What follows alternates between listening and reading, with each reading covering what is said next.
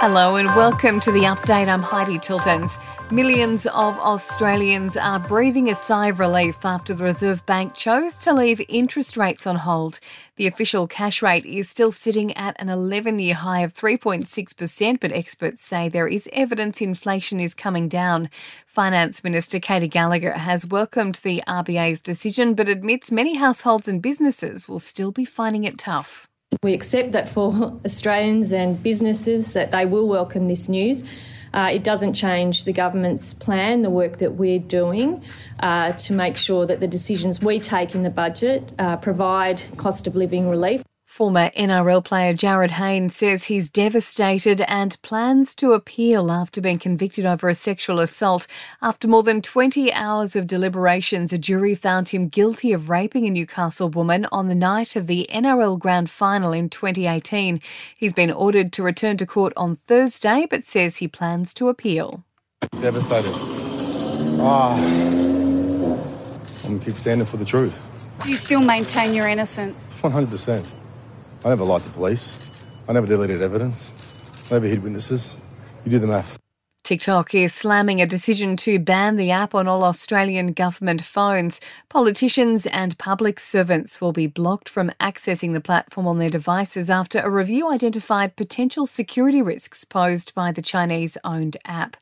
A review of Medicare has found the system is losing up to $3 billion a year due to billing errors.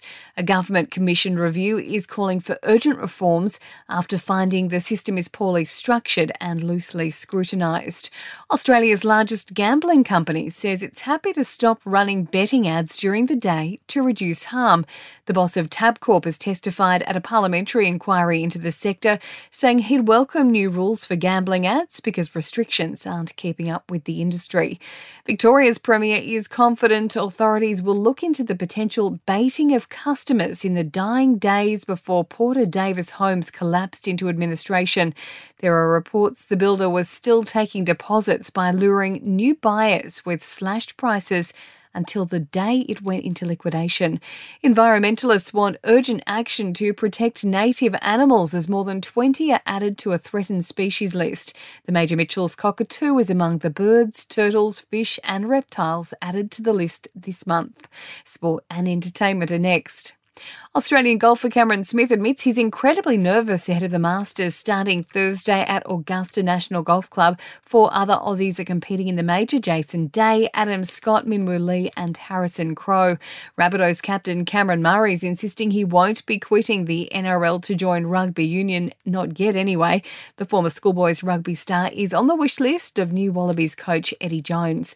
And Aussie tennis player Max Purcell is celebrating his 25th birthday with a move to a career high ranking 86 in the world. In entertainment news, Hugh Jackman has had 2 suspected skin cancers removed from his face. The Wolverine star says he's waiting on the results of 2 biopsies from his nose. He's taken to Instagram to urge us to slip, slop, slap.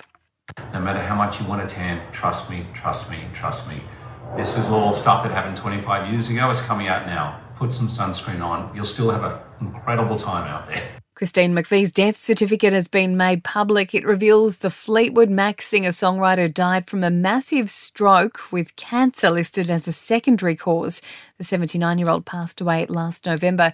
And the touring future of Lewis Capaldi has become a little more uncertain as the Scottish singer prepares to bring his world tour to Australia in July.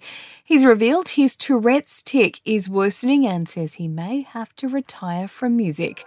And that's the latest from the Nova Podcast News team. But we'll see you tomorrow morning for another episode of The Update.